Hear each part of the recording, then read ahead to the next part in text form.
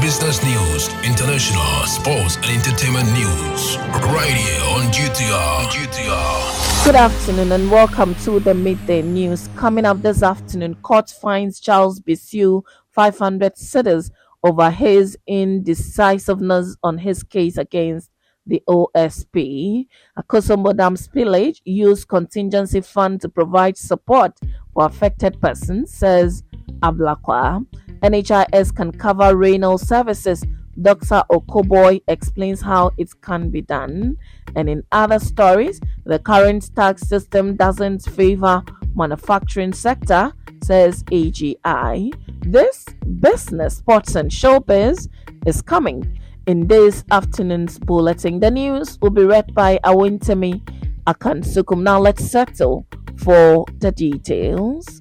The former secretary to the Inter-Ministerial Committee on Illegal Mining, Charles Bissiu, has been slapped with a 500 cedis fine over what the Human Rights Court says is his failure to take a decision on his case, seeking to stop the Office of the Special Prosecutor from investigating and prosecuting him. Charles Bissiu filed a writ at the High Court in Accra in June, seeking to prevent the Office of the Special Prosecutor from prosecuting him. OSP commenced investigations against Charles Bissiu for his involvement in alleged corruption and corruption-related activities during his time as secretary for the IMCIM. The OSP made the disclosure of the fine against Charles Bissiu on his X handle. The case against Charles Bissiu has also been adjourned to November 15. Now, the Member of Parliament for North Tongue in the Volta region, Samuel Okudzeto Ablakwa, is calling on the government to utilize the contingency fund to provide relief to persons affected by the spillage of the Akosombo Dam.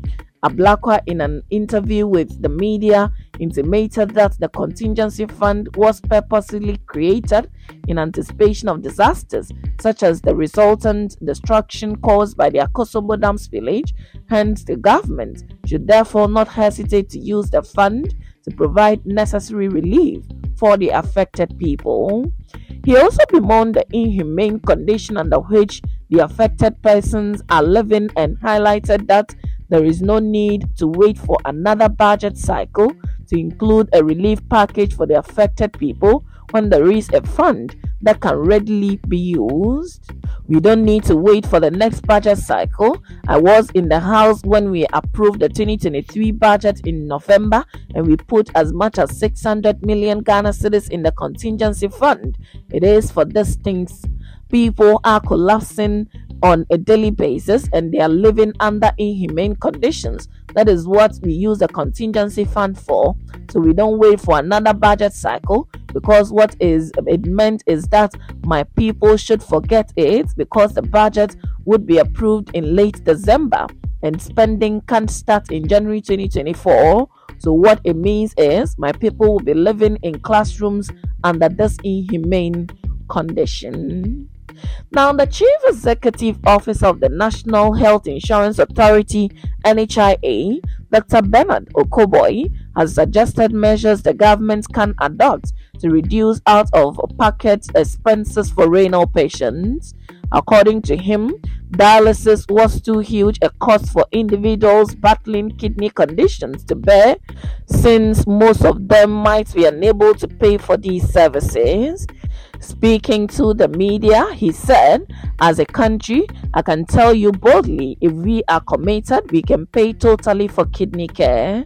Elaborating on the way the government can reduce the burden on kidney patients, he said, "First of all, politically, we have been going back and forth on funding to NHIS. Kenya even pays for kidney transplant. The reason is very simple.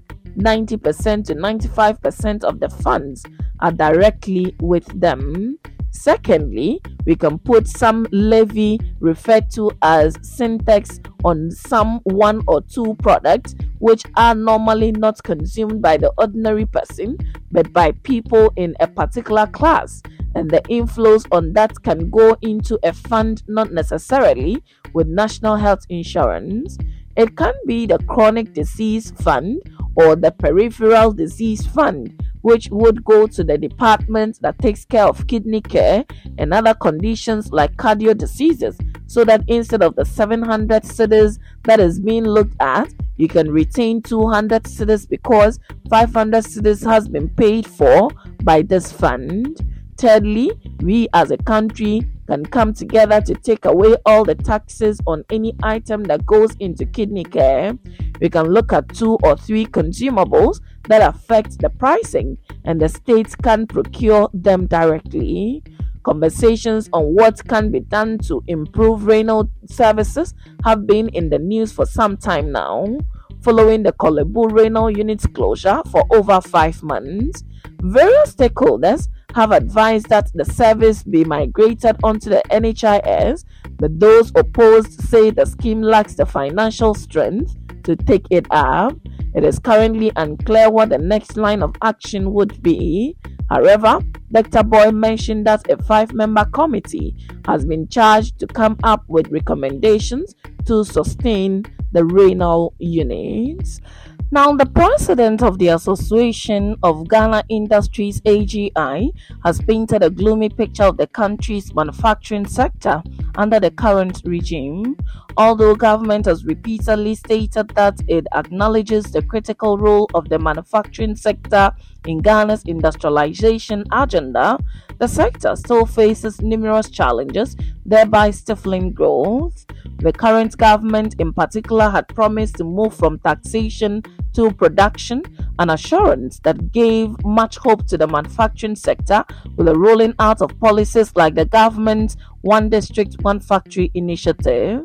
But in the view of Seth Chum Akwabwa, CEO of the Association of Ghana Industries, the tax system in Ghana today is not favoring manufacturing at all.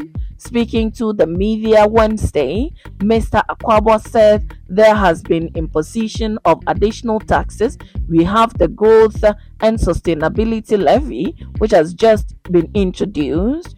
We have always complained about the straight levy, where you charge 15% of VAT, meanwhile you are paying 21.9% to the government by way of VAT. So if you are unable to recover, then that additional 6% or so also adds to your cost of doing business. The AGI CEO expressed concern about the country's porous borders, which makes it difficult for local manufacturers to compete favorably with imported products that gets into the country through unapproved routes, and the importers escape taxes.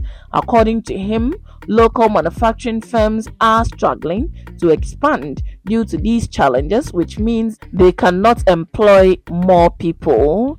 If you consider the fact that over 300,000 students are coming out of our tertiary institutions every year, these are the sectors that should absorb a lot of our people, but there are serious challenges in this area. He said all other challenges that affect the growth of the sector, such as high cost of capital, must also be addressed simultaneously to get the best holistic results.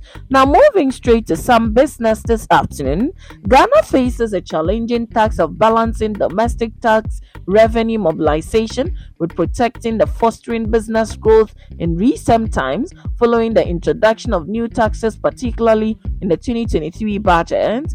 This budget has been a significant point of discussion, particularly concerning its impact on businesses.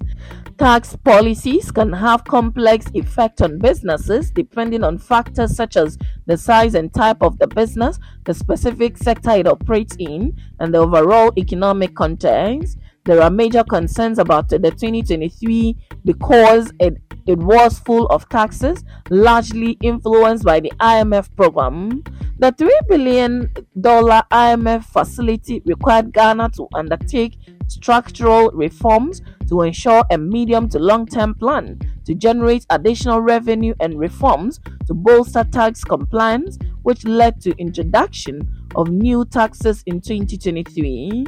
KPMG and United Nations Development Programme conducted a 2024 pre-budgetary survey among businesses, and the results indicates that businesses are anticipating the 2024 budget to address and possibly review certain tax policies. This anticipation of a review suggests that there are many concerns within the business community regarding the current tax policies, conduciveness to business operations in Ghana. Tax plays a significant role in a country's economic development as it provides the revenue needed to fund public services, infrastructural projects, and social programs that improve the overall quality of life for citizens. Globally, there is a tipping point in taxation, which represents the minimum level of taxes that a country needs to achieve to be on a developmental path. This minimum rate is set at 15% of tax to GDP ratio. Over the years, Ghana has performed poorly in achieving this minimum threshold. According to Organization for Economic Cooperation and Development Revenue Statistics Report, the highest tax to GDP ratio in Ghana was 14.1% in 2021, with the lowest being 7.8% in 2000. This is lower than the average of both Africa and lower middle income countries, meaning that if you take out the total basket of production, a smaller percentage gives us our domestic revenue needed for development. Now to some sports this afternoon. Head coach of Kumasi Asante Kotoko Sporting Club, Dr. Prosper Nate Ogum, has called on the media to be circumspect with its reportage on the team. He said this in his very emotive speech delivered at a presser organized by the club to address issues hurting the Porcupine Warriors as the record Ghanaian Premier League winners struggle in the 2023-2024 Bet-Power Premier League. Kotoko ranks 14th in the 18-team league standing after drawing 2 games and losing another 2 in a 4-game stretch. After speaking on his young players' ability to play in the first team and taking a swipe at politicians in Kotoko, Dr. Ogum directed his eye at the media, saying, "You, the media, rather should look at things critically and then talk to those issues as they are. Do not discuss issues based on emotions, but discuss issues based on tactical facts." Kotoko plays FC Samatex 1996 Saturday, November 11, and Mediama SC on Sunday, November 19, 2023. To showbiz, popular Nigerian actress Regina Daniels has stoked conversations on the sacrifices of parents with the disclosure that she will give her kidney to her husband, Ned Nwoku, than to her father, should both need it to survive. The mother of 2 indicated that her decision is based on her utmost belief in the happiness and well-being of her children, which is on the top of her priorities. As a mother, I will donate my kidney to my children's father, not because he is my husband, but because I don't want my children to grow up without a father, she stated. This statement has earned her admiration and praises from the public, who lauded her selfless decision and unwavering commitment of prioritizing her children's happiness and well-being. Regina Daniels' willingness to make this significant sacrifice for her family sends a message about the enduring bond between parents and the length to which they will go to protect their children's interests. Regina Daniels was just 19-year-old when Nwoku and Daniels' controversial marriage took place in April 2019, and for days afterwards, it trended on social media. However, in a recent interview, Regina mentioned that her marriage to 62-year-old billionaire much better than the online discussions. She disclosed that her husband pampers her and that she doesn't have to do any house chores. Regina also said that they laugh when they read the negative comments about their marriage online. And that's how we draw curtains on the midday news on Ghana Talks Radio. The news was read by Awentemi Akansukum, and I say thanks so much for making time. Good evening. Get it big, get it here. Listen to all your live mixes, live radio programs, and live entertaining and news package programs right here from GTR, Ghana Talks Radio.